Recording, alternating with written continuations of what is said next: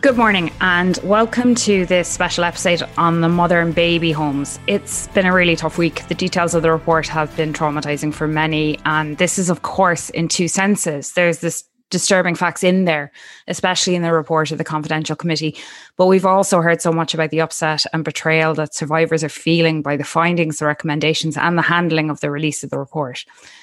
So this morning we're speaking to a panel of experts who bring in-depth knowing of the issue, of history, of law, women's rights, children's rights, justice, redress to bear on the topic. I'm delighted to be joined by Marie Denwright, Reader of Law at Birmingham Law School, Fiona Fox, solicitor with specialist in representing survivors in institutional abuse, Dr. Sarah Ann Buckley of NUI Galway, who specialises in gender history in Ireland, Dr. Sinead Ring, assistant professor in NUI Maynooth, whose research focuses on sexual violence in the law, and Conal Farda, the then journalist who put so much tireless work into bringing the need for investigation and redress into the public domain. We're actually not going to talk too much about the politics of how this has been handled this week because there's a lot of other comment out there on that. And if you haven't yet, please listen back to Catherine Connolly's interview with Tony and Martin yesterday, which was very powerful. And of course, there's so many contributions that have been made by women and survivors across different platforms during the week. And our friend Noelle Brown on the Late Late Show last night was particularly powerful. Instead, our focus is going to be on the detail of the report, and we'll try and pay attention to some of the elements that have not been considered elsewhere. As ever, please continue to support the work we're doing by subscribing at patreon.com/tortoiseshack. We've actively waited a few days to do this so that we can have a bit of a more considered reflection, though it will take months to fully digest this report. And as ever, we've space for questions from our amazing audience. Maybe if it's discussion and chat, keep that in the chat. But if you have very particular questions that you want answered, maybe pop those in the Q&A section. And Tony's going to be keeping an eye on that for me today. So let's start with a little bit of background and how this got started and what led to the commission being established. Sarah, do you want to maybe start us off on that? Sure. Thanks, Vicky. And thanks for organising this. I suppose a lot of people thankfully know the name Catherine Corless now, and it was really Catherine's work on the Tuam Institution which was initially ignored actually in national media. And it was when it got more attention in international media that really the kind of momentum behind a commission built up. But it's definitely worth saying, and I think it's something I'll say throughout, that we've, as historians, journalists, a lot of the people on this panel, known and talked about these institutions for many years. Survivors have talked about these institutions for decades. So a big question here is also, why do we keep having these commissions that only deal with very minute aspects of this broad history? And I think that's really important because I don't see any apathy in the public when it comes to this history, but I do see a sense of why is it so piecemeal that we're learning about this? So for me, that broader history is really important. So after Catherine's work, particularly this question around the burials, which is still such an issue today, there were calls for a commission of inquiry. It was set up in 2015. And I suppose for academics, once these commissions are set up and we see the terms of reference, and for survivors also, we either get very disappointed, which is often the case, or we start predicting what will come in what we wouldn't have thought would be 6 years, but has been. So the terms of reference are really important because it sets out very quickly what a commission will look at. And in this case, what a commission will not look at. So that's something I guess I'll say. And I guess on that terms of reference, lots of people know now, but 14 so-called mother and baby homes for a sample of county homes, which when I'm teaching this history, the old workhouses or the one institution we used to only know existed in Ireland up until 15 years ago, the so-called poorhouse. So these are the institutions that were chosen. And I think, that has really led to a lot of what we've got in this report. And how narrow is that to have taken 14? Well, and I can talk a bit more about this later. Chapter 2, I would encourage anyone to delve into chapter 2 in the report, because it goes through the maternity homes, the Magdalene laundries, the other private and public institutions. It also is a full list of all the county homes. And what we can see from the report and what we would know from previous research is that the county homes, the treatment of unmarried mothers and others, and the conditions in the home were horrific. They were of the worst. So the fact that we only have, such a small percentage of those is really problematic, I think. And also, and it'll come up again later, but there is obviously this commentary and this history of boarding out or fostering, and also children placed at nurse.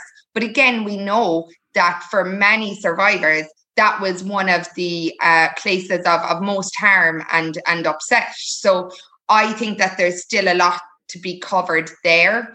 And so I would encourage people, there's a lot of reading here. Like, I definitely haven't gotten through the whole report, but if you are going to dip in, have a dip into that chapter 2, especially for survivors who are maybe feeling like, where's my institution? I know that I was in a private maternity home. Why am I not hearing that? So I think it's important, because the other thing we know from research is so many of these institutions are connected. There's people being passed between them. So those connections are really important. So I guess for me as a historian, let's keep it as broad as we can on the discussion. Yeah, we had Gabrielle on the police podcast, and she was born into one of these, and then in institution and schools, and then in the Magdalene laundries. So it's the equivalent of care now in certain respects. Can I ask, sorry, from a point of ignorance, and I'm guessing if I'm ignorant, others hopefully are too. When you say boarding out, what does that actually mean? So it's what we would understand as fostering now, okay. But the legislation is from the 19th century. So 1862 is when the boarding out legislation is put in place. And it is, there's changes over the 100 years between 1862 and 1953, the ages at which people can be boarded out. There is criteria there, and there should be inspections. And one of the things with the report that I found most, I suppose, frustrating is this discussion around responsibility between local authorities and the department. So the commission itself points out that when it came to boarding out, the female, they were all female inspectors in the department are showing and writing about, which we know because we've reported and recorded this, the horrific conditions, and the male assistance officers are not even really checking the sleeping arrangements. They're not checking the children's clothing. They're not checking if they're going to school. And they actually point out that the tension means that, the losers here are the children themselves. So that's something that runs through the whole report, this, question of, who's actually responsible, which I just find probably one of the biggest issues. And that was a long answer to boarding out is what we now know as foster care. No, that's great.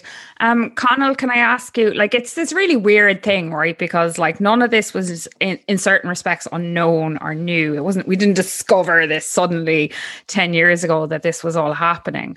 Everyone knows to an extent that grew up with the threat of Bessborough or whatever it was. When you were doing this work 10 years ago, 11 years ago, why was it such a battle, do you think, to get this going? Oh, that's a good question. Sorry. Honestly, I don't know. It's strange. I suppose I came to it from a perspective of knowing nothing about it. So, I initially started writing stories about inter-country adoption and people who were looking to adopt from abroad. And I literally fell into the story when I was reading back over old Oireachtas committees, not for fun. I was working, and I came across Susan Lohan speaking, I think it was back in 2005, about adoption legislation that was being planned at the time. And she had referenced illegal adoptions, and being a reporter, I went, okay, well, what's that all about? You see the word illegal, it must be something there. And I I called Susan and she was like, "You're the first journalist who've called me on this in years." So I met her and then I went up to Dublin and I bumped into someone with her who told me about Tressa Reeves. And then Tressa's son was, his birth was, she got pregnant in England when she was a teenager. Her parents were Irish. They sent her to Dublin to a private nursing home. She gave birth there and St. Patrick's Guild arranged for the child's birth to be falsified, the birth registration, and he was subsequently illegally adopted. And I could not believe that this had happened. Like, it blew my mind at the time. I went to interview Tressa in England and like she showed me all her records and all the rest. And I wrote the story. And it kind of blew up amongst a kind of a certain cohort of people. So I started getting loads of phone calls from people who'd been in similar situations, telling me all sorts of things about children going abroad and who they were bumping into in airports. And I was like, this is insane. Like, how did I not know anything about this? So I suppose it made certain traction amongst a cohort of people, but even within the media, it rarely got picked up. And I started to write lots of things about illegal birth registrations initially, and then kind of broadened onto more kind of insidious forms of illegal adoption. So adoption was always my area. And that then brought in, whether it be a mother and baby home, an adoption society, whether there's details about maternity, hospitals, et cetera, et cetera. So the more I started to write about it, the more I started to learn, well, in fact, this is all really one story. It's about women and children, and it's not about individual institutions. And like, that speaks to the point Sarah Ann's making. Like, we seem to be continually doing these reports and these apologies for essentially the same thing. So that's kind of how I started into it. And it really didn't gain much traction at all. I'm trying to remember how, like, I was on the radio the odd time about different stories, but they tended to be if I had written a personal story, which was particularly tragic, right? And the more I started to write about it, the less I wanted to do that, because the more I wanted to say, well, in some ways, the media can tend to want these horrible stories, and that's not to take away from obviously the experiences of people, but when you start to delve into the systemic nature of it all and how it operated and the power structures it played, that to me was where I suppose the real story was, in terms of really getting to the bottom of this and hopefully holding people accountable. But there was less interest in that in terms of the media profile. And often, the public reaction tends to flow from if something is a big story. So then it really just, I just kept writing about it and I just kept doing stories. And then obviously Tuam happened, and that was a complete game changer, and I still think Tuam wouldn't have been a game changer only for the international media picked it up. Yeah. I really because there has been a kind of a narrative out there that the government have perpetuated it, that we didn't know, and that they didn't know anything about this in terms of either infant mortality or just general issues around adoption until it was never discussed in cabinet. But even more recent, I mean, when the McAleese committee was looking into doing its thing on the laundries, they looked specifically at Bessborough and Tuam. On the advice of, I think, Jim Smith, because he sent them some stuff in Boston College. And they looked specifically at exit pathways to mother and baby homes. And at that point, a HSE social worker found the archive relating to Tuam and was so concerned about what was in there. I mean, I had a story on this. I got leaked some information on this.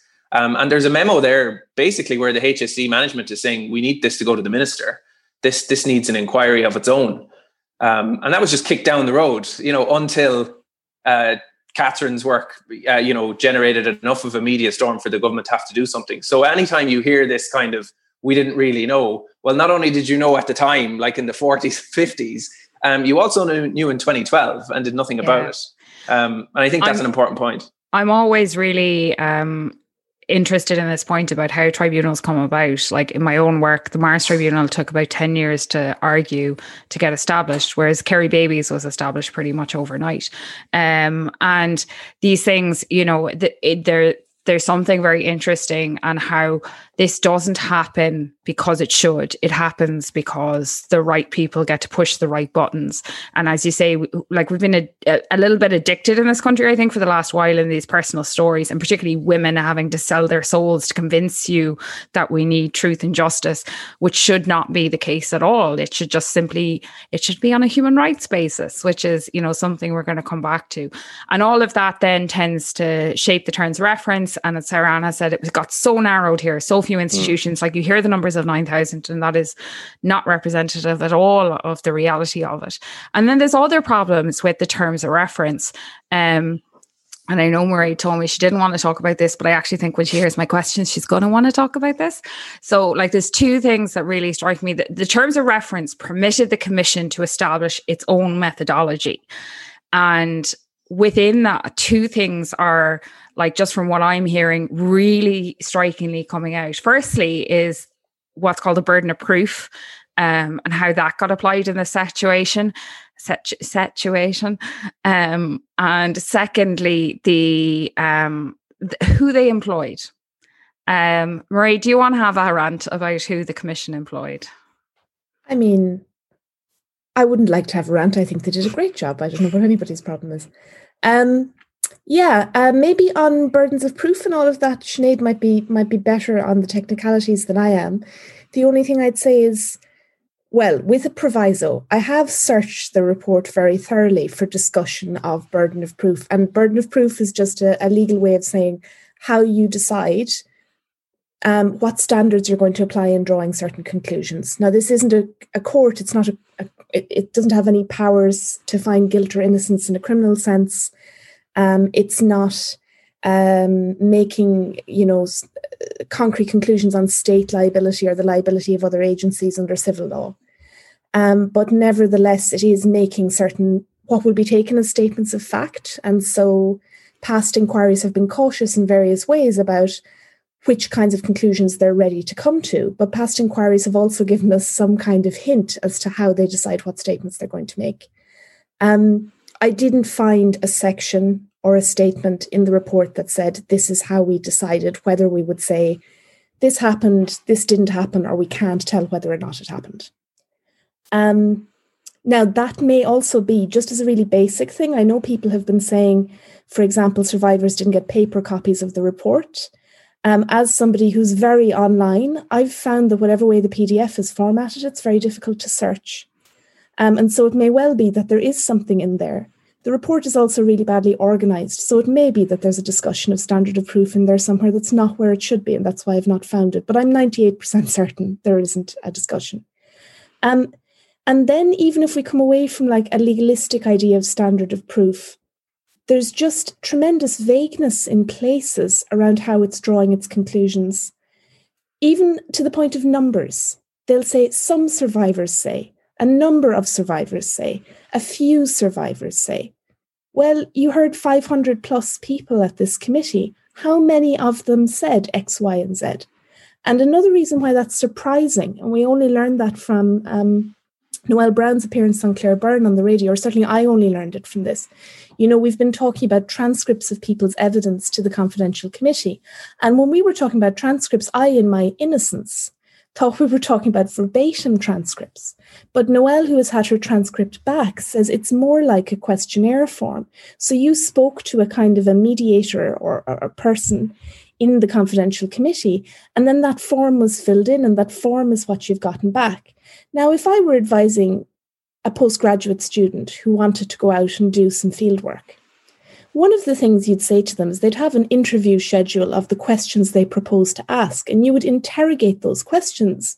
And one thing you would ask the person you were advising, or ask yourself as a researcher, is, have I already decided what I'm going to find? Like, if I have a solid list of questions and I'm not just letting people speak, have I already decided? So that's important. It's very difficult to tell. When they make a statement like, for example, I know we'll talk about this later, there's very little evidence of forced adoption.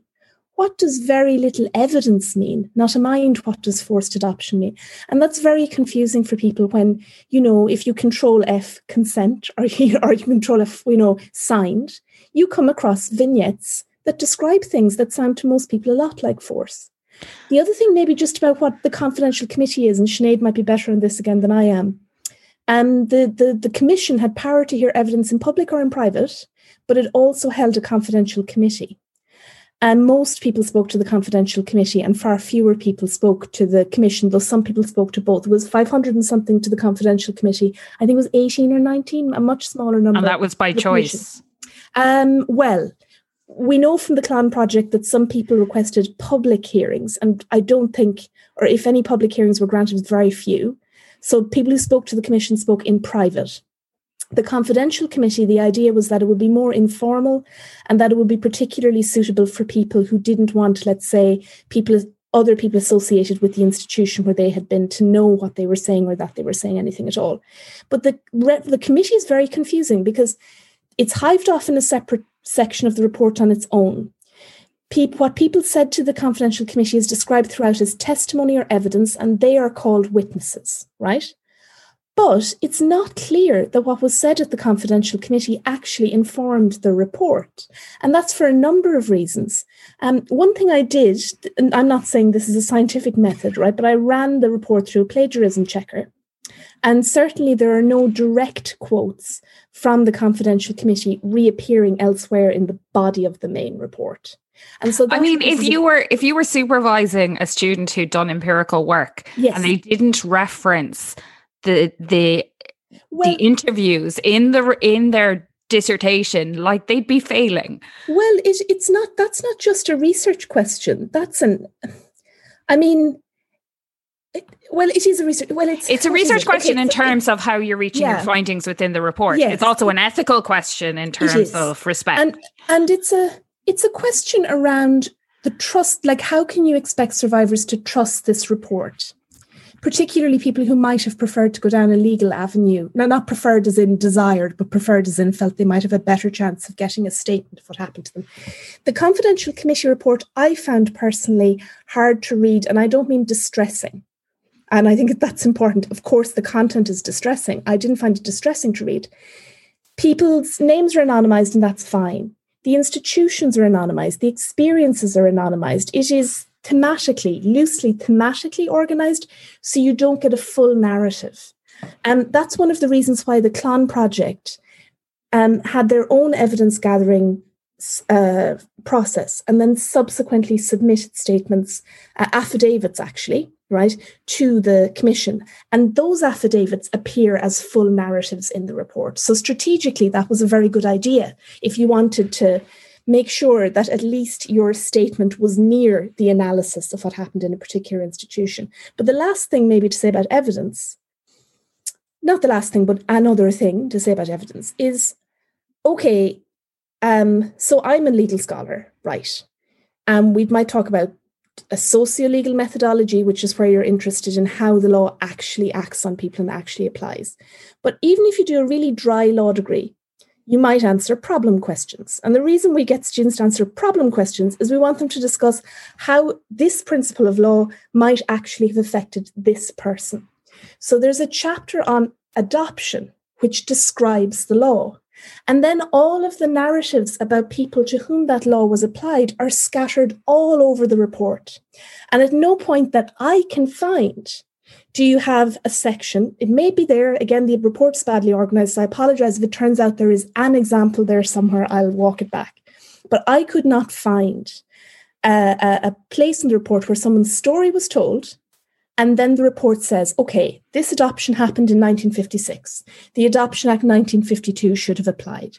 This person should not, they may have decided to place their baby for adoption when they were 4 weeks old, but the final order could not be made until they were 6 months old. This is what the nuns told them. This is what the agency told them. Here is where the question of consent may arise. Here is a problem. Other people are left to do that analysis for themselves. Yeah. Like this you could even have looked at, I'm not saying that the commission should have decided individual cases, but it could have looked at common themes, put together, let's say, a fairly abstract case study based on people's real stories and given some indication in practical terms of what it considered to be appropriate and what it considered to be inappropriate applications of the law. But there's such a disconnect, and I'll shut up then on this point, there's such a disconnect that you have the report saying in one section, the chapter on adoption, chapter 32, we have very little evidence of how the adoption system was applied in practice, how consent was taken in practice. And then elsewhere in the report, you have story after story where people say, on the day that my baby was adopted, I remember who was with me. I remember what car I drove. I remember where I went. I remember what was said to me. Now, what are you supposed to think when you read that? There was no practical evidence. And so the violence of it, the violence of that failure to employ basic methodological safeguards, I think can't be understated. And like that methodology stuff, it's both in terms of trust for survivors, but this isn't us being pedantic academics. This is what makes work rigorous and reliable and trustworthy, and it gives us confidence in it, across academia. If we have things peer reviewed, that's the marker that gives us confidence that there has been proper standards applied in this work, and that the conclusion reached are evidence-based and informed and properly interrogated. So the methodology and the failure to outline it in practice is really damning of the report. It undermines a lot of it. Sinead, Mairead mentioned you a few times. Would you like to comment on any of these points around the evidence of it? I think Mairead said it out really beautifully, but I mean, the fundamental question is what is the Commission doing? Is it a fact finder? Is it a storyteller and if so, of what stories, and who's writing the story? And I think the theme coming through the whole time from what I've engaged with in terms of survivor commentary and academic commentary is that there's a narrative being imposed that doesn't fit essentially with what survivors have said, and what I think Catherine Connolly yesterday in the podcast with Tony talked about them as whistleblowers, not even survivors, but whistleblowers. And I think that point is so important, that we owe people a huge amount of a huge debt in terms of our knowledge of ourselves as a country now and in the past and also into the future. But just that point on the legalistic point on the standard of proof, when the Commission to Inquire into Child Abuse was set up, originally under Ms. Justice Lafoy, Mary Lafoy, Judge Lafoy made it very clear that she wrote out a very clear document setting out the standard of proof, and it would have been amazing if that had been done for this. It would have been appropriate if that had been done for this report, and she made it very clear that the standard of proof was the civil standard of proof. So on the balance of probabilities is something more likely than not, and I think that's really important because people might perhaps be confused by all the different discussions of what's going on, and often we refer to what's happened as crimes, and I think there are certainly and we can talk about that later, there are certainly very good reasons to think that crimes have been committed, but that's not the job of, as Mairead said, of this commission. The commission was to be a fact finder and to make certain recommendations, statements about the past and recommendations about the future, really. And so, more likely than not, on the balance of probabilities, is a much lower standard than the criminal one, which is beyond a reasonable doubt. And I think that's so important to remember. And when they say there's no evidence of something, they then contradict that by referring to the testimony and the affidavits, which are equivalent to a testimony, sworn affidavits. I think Clown submitted, or Hogan Lovells submitted 61 sworn affidavits from survivors to the Commission. And then they also talk about direct evidence given to the Commission as well. Again, it's not clear whether they're talking there about the Commission or the confidential committee. That could have been clarified. But they are, on the one hand, saying there's evidence of something, and on the other hand, saying there's no evidence of something. So it's very, very difficult to take what they're saying as a fact-finding exercise.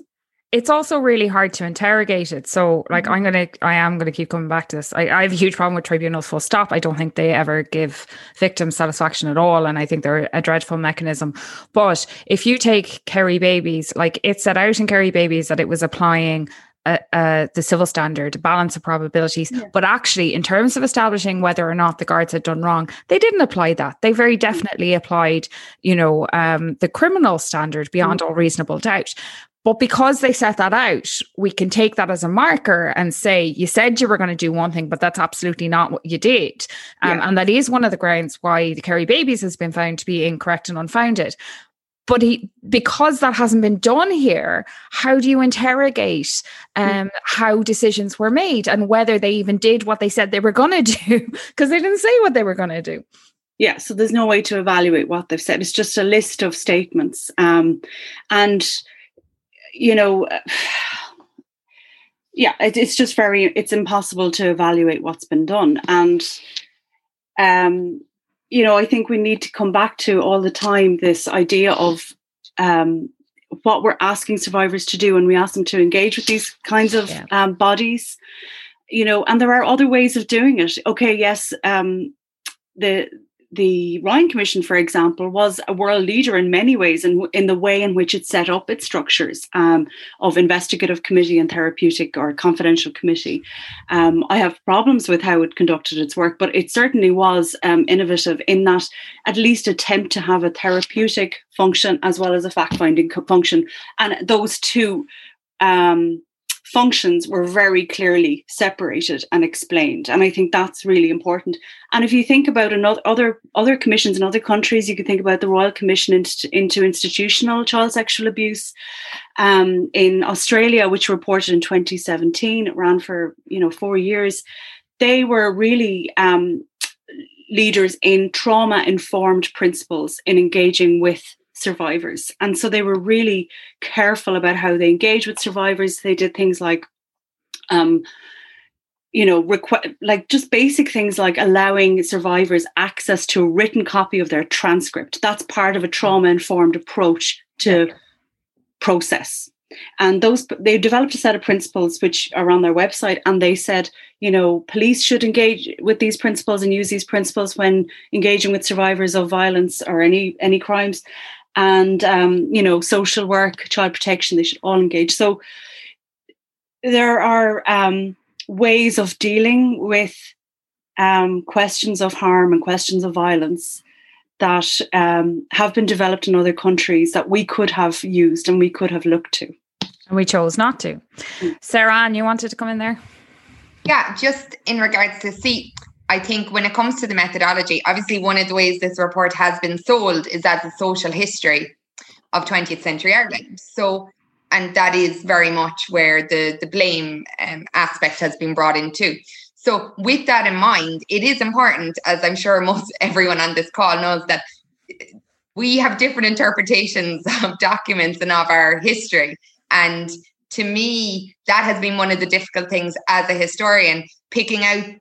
And all we can do, obviously, in our bite-sized culture on Twitter is we pick out these little fragments for now, but they are fragments that demonstrate that there is a certain tone and narrative going through this report that I wouldn't say is reflected in the larger body of 19th and 20th century Irish social history. And in particular, I'll just give two small examples, which are really large. That comment on the 19th century about unmarried mothers being viewed perhaps as prostitutes, that is in a very limited number of studies.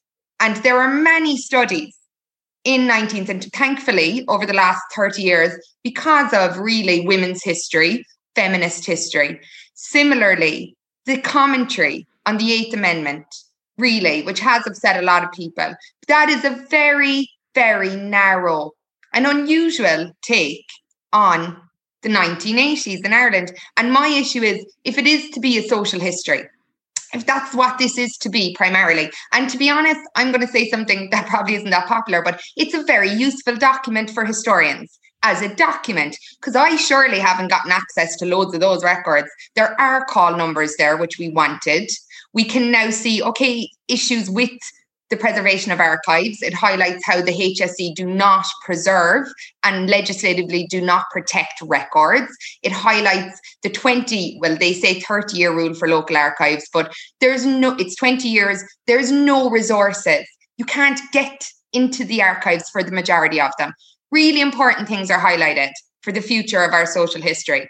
The interpretation and narrative, it wouldn't be mine. Maybe it is lots of other people's, but it's not mine. And I think that has to be part of the discussion, that I often say to the students, I have a job because we have different interpretations. Otherwise, we'd have one history book on everything. Thankfully, we don't. We have different interpretations. And that's really important for us as a country and the general public, because I think this should, in fairness to the minister, be taught throughout our secondary, primary schools. Let's get in there. We used to say it was a minority. It's obviously not now. So let's get it in there. But let's consider how we interpret it. And I think there's a really important point that underlines all of this, which is around, the staffing of the commission, the lack of any lawyers, and we can interrogate the research skills of those involved. Conal, you wanted to jump in there as well? And you're all being very polite. Please feel free to butt in. Just a quick thing. Just to speak to what Sarah Ann said there, like it's with all these reports. I have a real issue when any minister or Taoiseach stands up then and refers to any state report as the definitive response to something. Like Sarah Ann said, the reason she has a job is because we have different interpretations. But worse than that is that we only get one interpretation, because the rest of us aren't going to be able to access pretty much any of the material that they looked at. And going back to what Mairead had to say as well, I found the structure of the whole thing really convoluted and really difficult to follow. I jumped straight into the adoption chapter as well. And like straight away, what jumped out at me was that the commission, they did a section on illegal registrations, birth registrations. And it struck me that they used the law.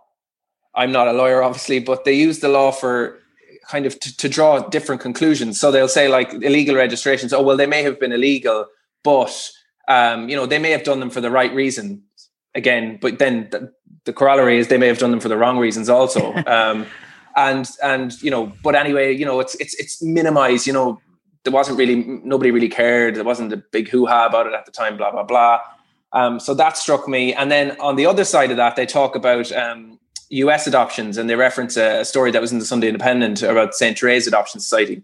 And I've done a little bit of work on the same institution. And it points out that, I just pulled it up here because I wanted to make sure I knew it. It should be said that it was open to any pregnant woman to make arrangements to go to the USA, give birth there, and have the baby adopted under American law. It did, however, involve a lot of planning and probably could not be easily arranged without assistance from other people who knew how the American system worked. And then it just concludes with, it is not clear that there was any illegality involved in helping women to go to the USA in order to birth there and have their baby adopted there. So, it's over legalistic in one sense, in the sense it's definitive that something was illegal, but it's not too bad.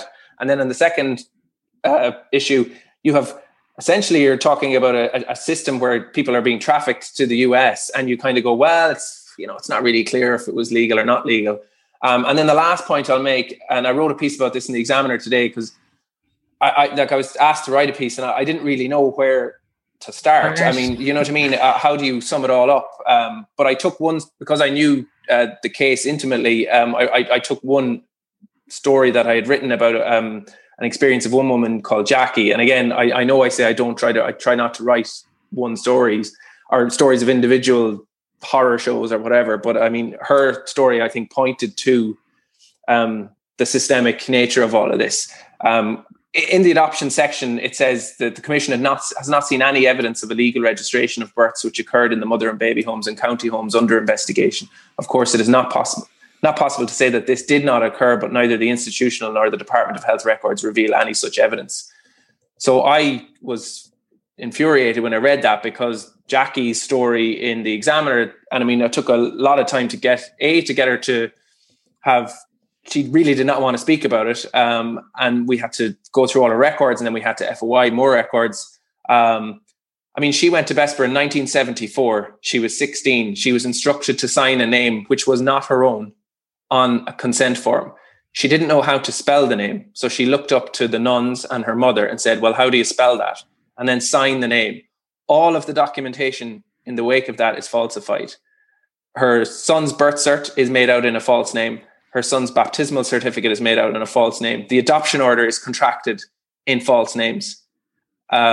When she went getting her records in 2017, there's emails between Tusla staff saying, don't refer to this case as illegal. We have to keep our powder dry in case these people start taking legal actions. All of what happened to Jackie is documented, right? And then I went to the confidential committee report. She is in there. It's one paragraph. And the opening paragraph says, a witness had to ask for assistance when she was unable to spell the Christian name, when she was told to write it on the document she was given to sign. Now, I won't read the rest of the paragraph, but that first sentence in no way implies that the reason she was asking to spell the Christian name was because it wasn't her Christian name. Yeah. So, I mean, that just drove me insane. And then I spoke to Jackie yesterday. She had 2 boxes of records with her and she wasn't asked for any of them. They never looked at one document or never copied any of them. So, I mean, things like that, like as Mairead said, whatever about presenting history, if you then talk about illegal registrations, the obvious thing to do then is jump into a woman then spoke to us and said X, Y, and Z, her record said X, Y, and Z, and it points to a practice. But that doesn't happen. So I do want to get into... I'll leave it at that. I do want to get into some of the particular dimensions, but I want to ask Fiona, as a practitioner, there's been a lot of conversation here. Is there any particular dimension that you wish to comment on? No, I think that the impressions that when I looked at the report so far, I can only say what everyone else has said, that the conclusions were reached without evidence, or it's and I think I just like to say that it's a really, really sad day that these commissions get worse, not better. Some of my clients were in mother and baby homes, and they're also in industrial schools, and the intergenerational aspects. So now I'm actually learning a lot from everyone else's expertise within this. And I think it's just a sad week, really. I think the report is just a very poor quality, I think, overall, from what I've seen so far. Yeah. If we pick up on some of the particular points, so I think certain things have been captured in the media this week that, there's findings that the only abuse was emotional, which is clearly an unfounded finding. And I think this conversation so far has been really helpful in people understanding how and why such erroneous conclusions could be drawn. And I'm pulling no punches at my words. And the question of forced adoptions, that terminology is deeply problematic. The fact of 12-year-old girls being called women, these places being called a refuge. There's so much that's problematic with the language, but maybe to pick up on some of the points that have been a little less discussed. There's a whole chapter on disability within the report. Would anyone like to comment on what is said there?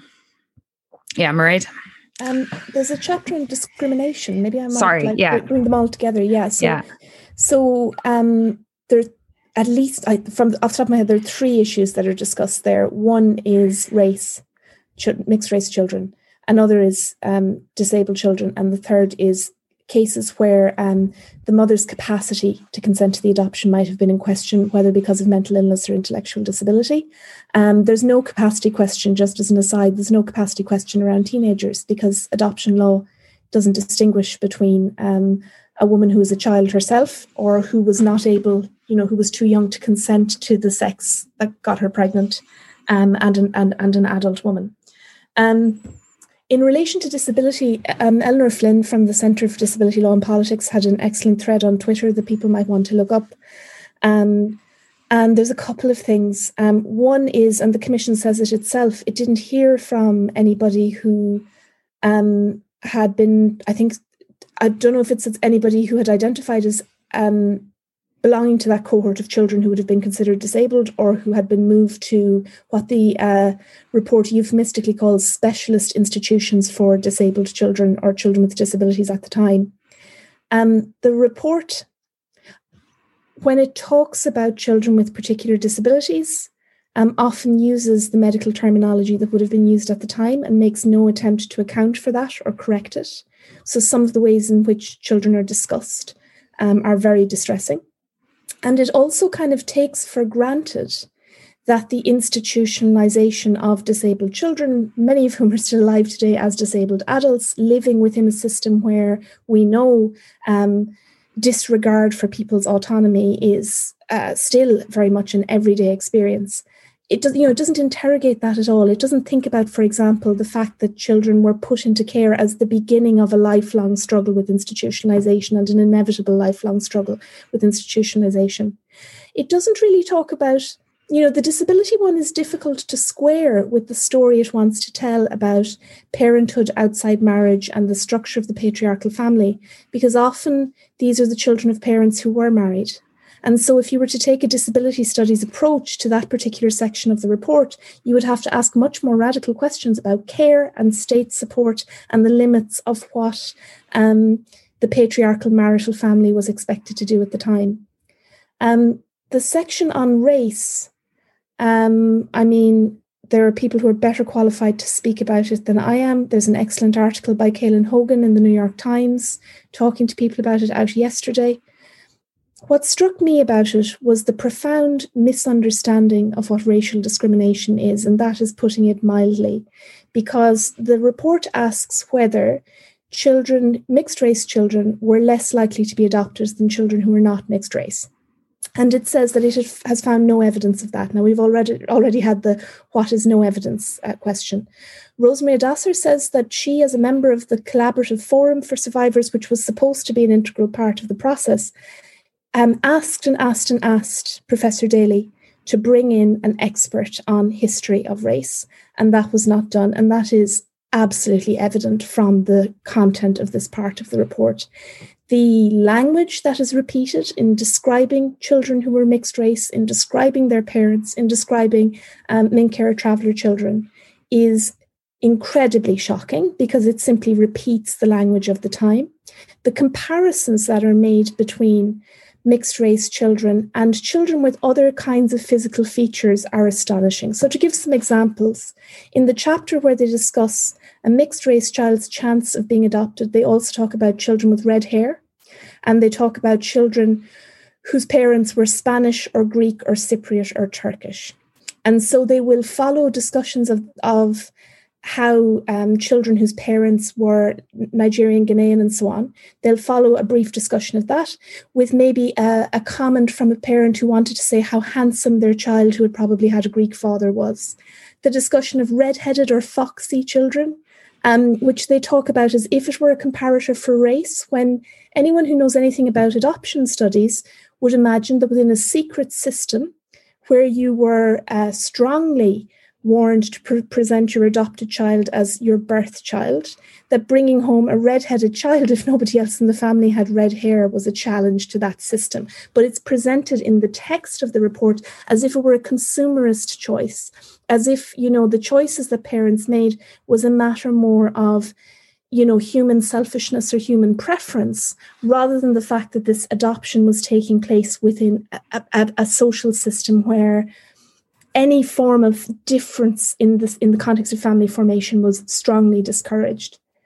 And then there are vignettes in there, it's really not clear where they have come from, that are, repeating the attitudes of the time towards mixed race couples, where women are presented as incredibly foolish or vulnerable, which of course is a characteristic of how unmarried mothers were presented at various times throughout this history, and where the fathers of their children are presented as predatory.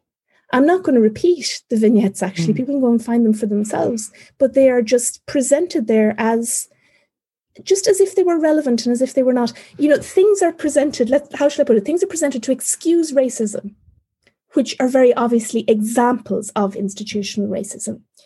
And so the report, and maybe this is something it has in common with other things, the report, when it talks about discrimination, is very much focused on the moment of the adoption decision and some limited information around the moment of the adoption decision. But of course, decision-making takes place in a context, right? And so if you are a mixed-race child, the placement decision that was made about you, when you grow up or when you're a child, you're going to understand that decision in the context of, for example, being institutionalized in a place where you were racially abused multiple times a day, every single day. Yeah. And the report just does not do that. It doesn't set the decision in the context of the person's life course and understanding. And that is not for want of being told. But it also doesn't set it in the standard of, like, it's one thing to say, oh, well, these were the social attitudes. But the state, as the provider of care, was required to operate to a much higher standard, even at that time. I mean, Sarah Ann mentioned the requirement for inspections at boarding. Ireland had signed the European Convention on Human Rights in the 50s. Like, you know, you can look to the Garda Code and you'll see stuff about how women in the 1960s, how it talks about women who may have given birth and their baby may have died, how tentatively and carefully and sensitively they needed to be handled. Like, the state has an obligation to work to a higher level even then. So judging the actions in these homes by social attitudes at the time is not good enough. And that's not acceptable. And that's not the framework that we were operating in. Sarah Ann, did you want to... I'm not even certain that that's occurring. That's the thing. I'm not even, because like one of the things I was surprised was absent in some discussion was, you know, the fact that Ireland was incredibly censored in the 40s and 50s. How can you judge like public outcry or media without going into the fact that there was so many things you couldn't discuss? There was also a few recent studies that I didn't see in the bibliography. One on the history of intellectual disability, a PhD thesis by David Kilgannon. Like, I've done work on the history of incest. There's lots of, I suppose, even from that historical point of view, I think, you know, there are ways that we could have been more involved in the scholarship. And we must, obviously, the discipline of history, we will judge its context of the time, but that means we have to take in all the factors, ones that I've mentioned now. I particularly found the fact that the point about infant mortality, that there weren't concerns raised or public, that's just not played out in the evidence I've seen. It just isn't. Like, if anything, from the First World War, there's a huge discussion and concern around parent growing illegitimacy rates. A lot of it connected with the First World War and then infant mortality. So it's just not played out for me in the evidence I've seen. But that's why I think we need different interpretations of this material. I am very conscious of time and that you're all giving time on a Saturday. I do want to move to what happens next. And there are other points you could pick up. And I don't know, maybe there's a series of podcasts to be done on this report in and of itself to help people understand the nuance of it. Sinead, could I maybe bring you in to talk about the possibility of criminal investigations, which is one? I mean, it's a really big question. Fundamentally, one of the main objectives of any process that looks back in time at human rights abuses is accountability. So a big part of accountability can be criminal justice responses, so criminal prosecutions. If you think about, just to place it in context, if you think about the Ryan Commission, only 11 cases of child sexual abuse were referred to the DPP after that, and only 4 then resulted in an actual process, an actual prosecution. There were others then, and obviously the Murphy Commission as well. Quite a few people there were prosecuted, but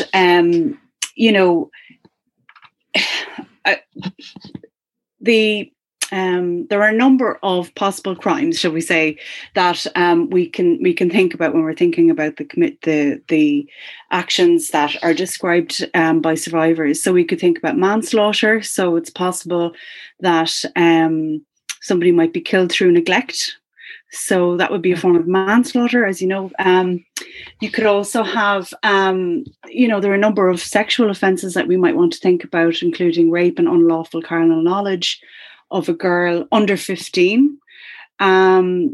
and incest, indecent assault. And these kinds of crimes are ones that I work on all the time. So they're prosecuted all the time. Kidnapping as well, by the way. Kidnapping as well. Kidnapping, yeah. False imprisonment. Yeah. And some of those crimes, there's child stealing as well, actually, under the Victorian Act, under the Offences Against the Person Act. That crime's been repealed. That's been replaced by another crime in the 1997 Act. But the point is that crime is still applicable to older crimes. And so there's no time limit on any of those. The only one that I can come across that has a time limit for prosecution would be unlawful carnal knowledge of a girl between 15 and 17. There's a 12-month, for social and political reasons, there was a 12-month time limit on that. But to best of my knowledge, there's no time limit on any other. So that's not a problem. What we'd need to think about then is, well, first of all, can the Commission refer? And as I said, other commissions have thought about this. The Commission to Inquire into Child Abuse didn't really engage wholly with that matter. They, as I say, there were 11 prosecutions that did come out of it. But when you think about the huge investigation that was going on in the late 90s when that commission was being discussed and created, there was a massive Garda investigation going on into child sexual abuse in Artane at the time. And I don't know what happened. It disappeared into thin air is the short answer. But, if you look at the Royal Commission into Institutional Child Sexual Abuse, in 2017, it referred 2,000 cases to the police. So this report could have referred, and maybe it will. Certainly the report itself has gone to the DPP. But if I was the DPP reading that report, it comes back to what we were saying earlier. It's very difficult to make any draw any inferences, draw any conclusions from the report itself if you're thinking about launching a prosecution. But what you could do, every single person who has been the victim of a crime can absolutely go to the police and make a report. And it doesn't matter if they've given evidence to a commission before. They can go to the police and make a report of that crime against them. The Gardaí then could get a warrant under the relevant legislation. They could get a warrant to seize evidence, including files from the religious. And that has happened in other countries. We haven't seen that really here, but there's no legal reason why it couldn't happen here. So the problem with an investigation might be that survivors may not remember who the perpetrator was. So it might be difficult to identify someone, but there's no fundamental reason why they shouldn't be investigated and why survivors' complaints should not be investigated. In fact, I take it further because there's a difference between investigating and a decision to prosecute. The decision might be taken following an investigation that there is insufficient evidence to prosecute, but actually a failure to investigate crime is an omission on the part of An Garda Síochána that is a dereliction of their duty. Like, they are legally required to investigate reported offences, but also offences that they believe to have occurred. And in the same way, there is a legal requirement to hold inquests. Like, this is absolute, and it has not been done. And every coroner around the country has failed to do this. And like, the inquest, I think, could be really significant because without the same requirement of evidence, a jury of an inquest could come to a conclusion of unlawful killing. And how symbolic would that be for all of those affected to have coroners stating that these children were unlawfully killed? And that's not a criminal standard. It's not a criminal finding. It doesn't imprison anyone, but that would be really significant. We also have to think about the role that the guards themselves played in this, the need for independent investigation of the Garda role in all of these. So GSOC, I think, would have to establish, a unit effectively to deal with this. Yeah, I think that's something that's one of the next things to break, because I've frequently come up in the case law of historical child sexual abuse. And I hate using the word historical, by the way, because I understand that these crimes and the effects of them continue into the present. And these things, including the Commission's report, it's not a historical matter by any means. but there's clear testimony from survivors saying that, I reported and the police did nothing. And that is an offence of misconduct in public office. That's actually a criminal offence. I haven't, it hasn't really been used yet in the courts, but it is a criminal offence. In Ireland, there's a lot of cases in England. I mean, the black taxi rapist, where the police failed to investigate properly, and that omission led to further rapes of other women. So like that has been effectively handled in the UK. We've just been a lot slower to go there in Ireland. But like that, it's actually a criminal offence. So I think there's a case from the mid-90s, Carney, saying, this is a woman reported abuse by her brother and the guards did nothing for 20 years, I think. And Carney said very clearly that is a criminal offence. There are issues with, as you say, bringing a prosecution, but there's no reason to say why you could not have a search warrant issued that would involve the Gardaí going in on the basis of a judicially issued search warrant, on the basis that they have reasonable grounds for believing that a crime has been committed.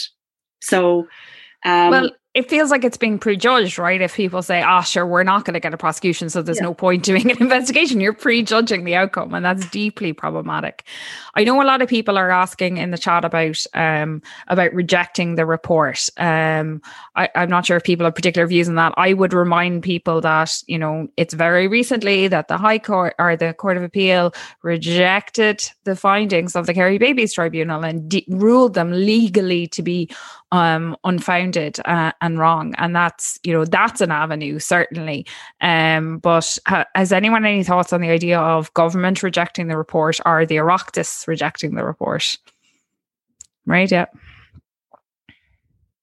Just very briefly, maybe it might be worth drawing a distinction between the report and the recommendations. I think people might be reluctant to do anything that would lead to a delay in action.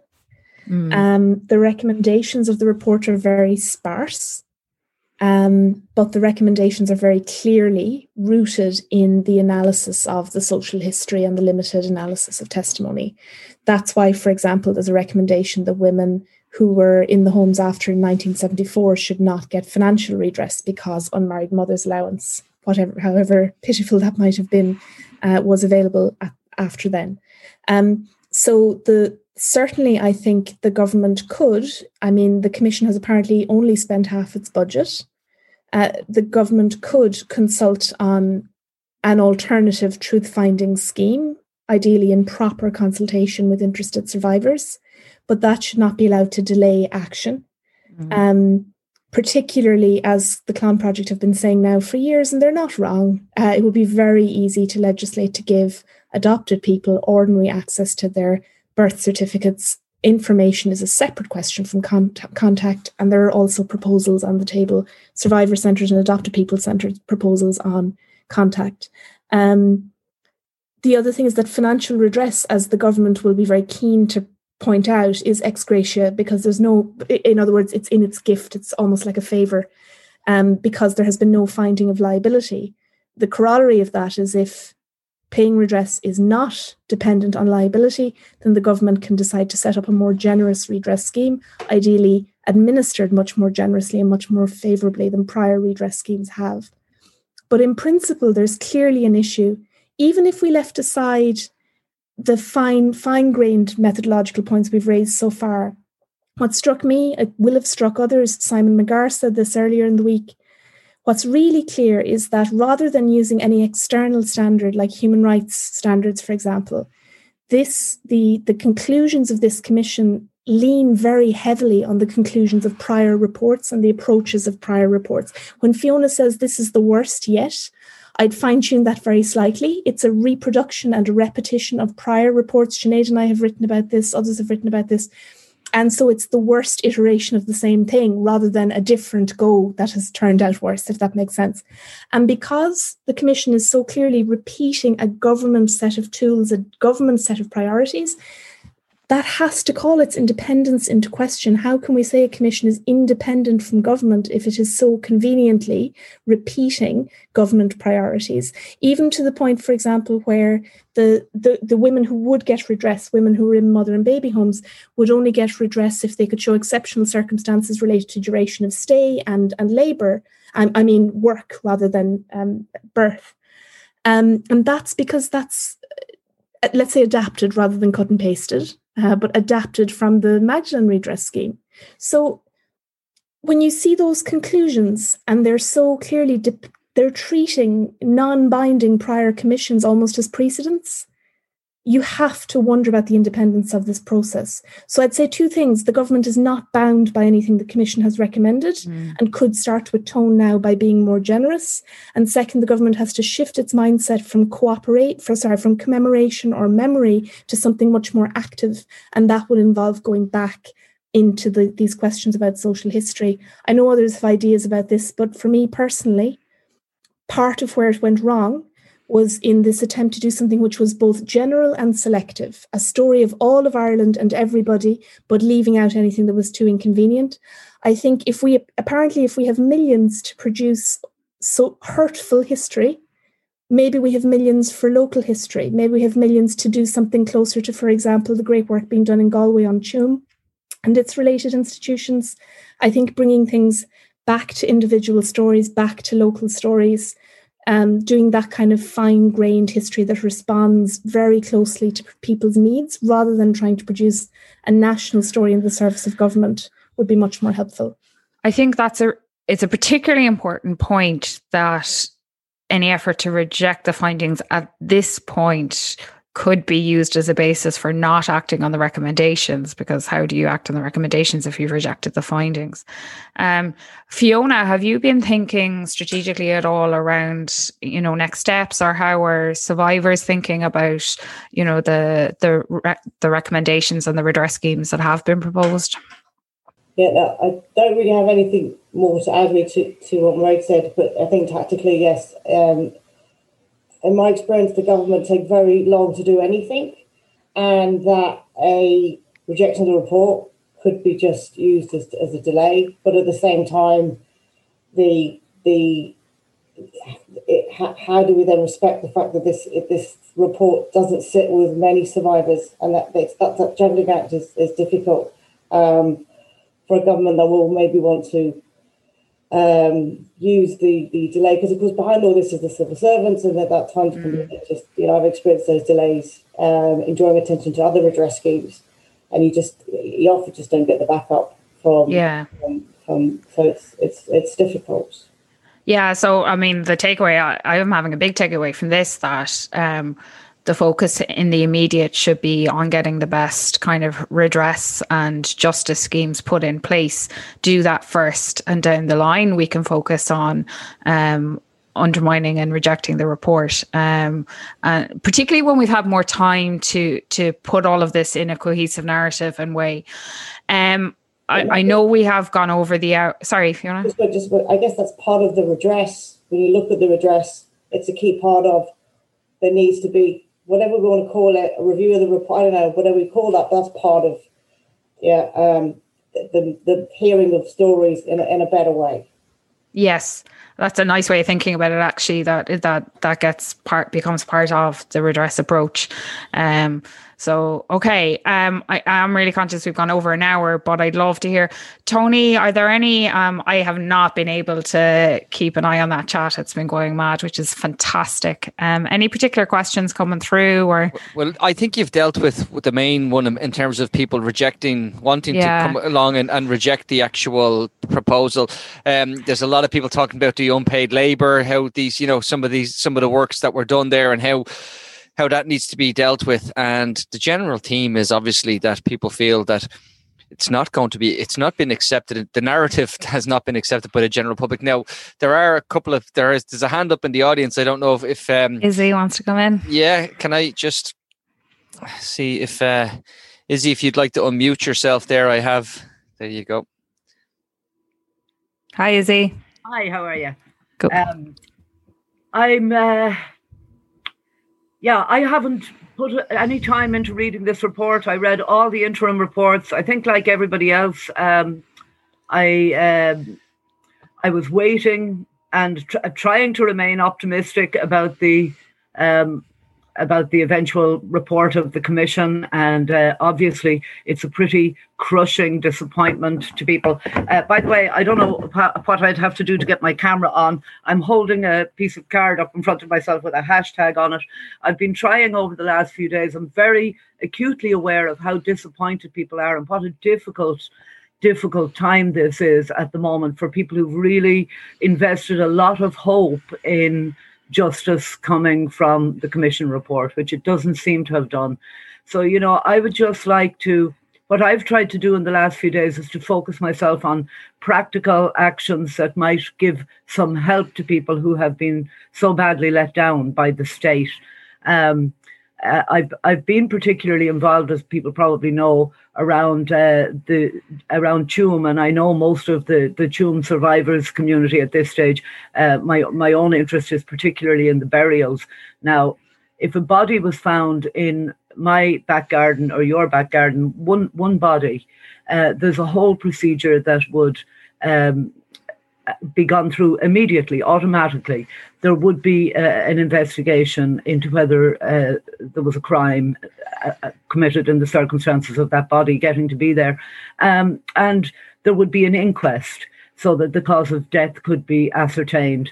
The state has been absolutely determined to block in every way possible these ordinary procedures going ahead, even in a case like Tuam, where the burials themselves are extremely unusual and totally in violation of law, by the way.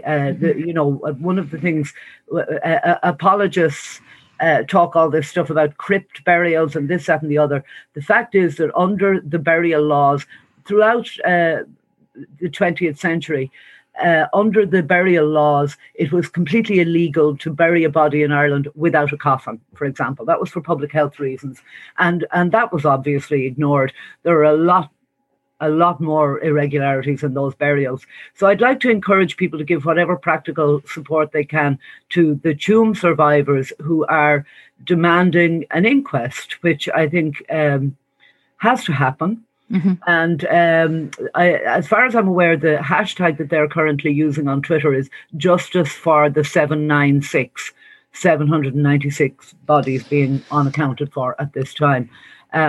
So I'd like to encourage people to search, if you're on Twitter. I'm sorry, I always think in terms of Twitter because I don't do Facebook or any other social media, but I'm sure it's similar things apply. But if you search the Tuam Babies hashtag, there'll be lots of suggestions there for practical actions that people can do to support survivors. I think it's really important that there's a massive outpouring, not just of empathy and words and feelings. It's not just about feeling sympathy for the survivors at this stage. We have to act in solidarity with them. Yeah. The massive piece of paper that I'm holding up that I don't think you can see has a hashtag on it, which has been my particular project over the last few days. I know a lot of adopted people through my involvement in this, and indeed some mothers who had babies in the homes. But for adopted people, one of the biggest struggles that have gone on for many years is the struggle to access their birth certs, normal identity information that all of us take so much for granted.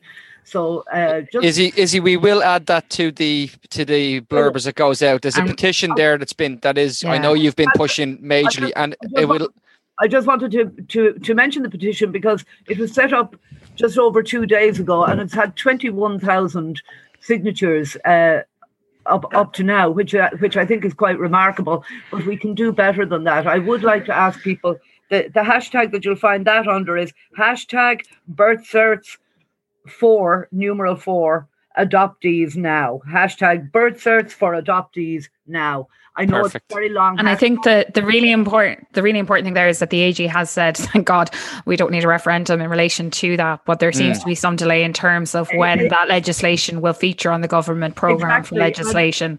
So it's about pushing to get that dealt with ASAP. Yes, and the quote in the Irish Times yesterday, which I think was attributed to Roderick O'Gorman, the language of it really concerned me because it was all the government hopes to introduce legislation, which they hope may assist survivors in accessing their information. This is absolutely not good enough. So the petition, you're probably out of time, but if you had time, Mairead could tell you more about the actual legal proposal. But the proposal contained in my petition is to insert one simple paragraph. It would take literally minutes of Dáil time while they're passing something else. And the petition's really important in that regard, because we saw this like late last year on how, you know, the absolute public outcry that was raised in relation to image-based sexual abuse, and our own Linda was so important in that work, really brought that forward on the agenda. So these aren't, it's not a non-thing. It's not slacktivism to sign that petition. It will, you know, if there's enough outcry, it will push the government to act. Well, the model that I'd like to draw people's attention to is the petition about the nuns controlling the National Maternity Hospital. Now, that one got over 200,000 signatures, and I don't see why we shouldn't get that amount also. So I would like to encourage everybody on all your social media, also by emailing your contacts. I'd like everybody to send the link to that petition to as many people as they can, and to do it repeatedly. I really think that over the weekend now, it's going to be a very difficult time for survivors. Yeah. There's a lot of distressing stories in the Sunday papers and so on. And I think this report has robbed people of hope. People have held on for years in the hope of something that hasn't really happened here. And hope is important. We have to get... The hope I do take from the last few days is the wholesale disquiet with this. And that is unusual. That is an absolute first, to see politicians coming out the way that they have done, to see media coming out the way that they have done. And that does give me hope that there is scope for change. To even have Roderick already suggesting they might possibly be able to go further than the recommendations in the report. So I think in the coming weeks, what's going to be really important to take from all of this is listening to survivors about what kind of redress, justice, memorials, everything they want, and for us to push appropriately. And I know the group of people gathered here that have contributed so expertly this morning will be working really, really hard to try and think about ways to achieve that. You know, I'm on a WhatsApp group where there's been ideas flying around already, about feminists judging this out and all sorts of things. So we are going to wrap up now. I do want to say a huge thank you to all of the participants. I mean, these people here today are not, you know, as such personally affected by the issues, but I can assure you they've had an exceptionally grueling week of reading, analysing the report, trying to give some kind of expert comment and help us all to understand the true significance of what we've heard and what we're reading. A huge thanks to our listeners. The engagement today is amazing. And just, you know, since I've been involved, I think this is one of the highest attendances at a live podcast, and that's just brilliant to see such engagement with it. This reminder, this episode is done entirely in support and solidarity with the women and families directly affected by all of this. We're going to keep coming back to these issues in the shack and do our bit to call out the injustice and to call for real justice. So I mostly just want to say a huge thank you to everyone for listening. But we will be coming back to these issues. And as ever, support us on patreon.com/Tortoise Shack before Tony chops my head off. So thank you very much.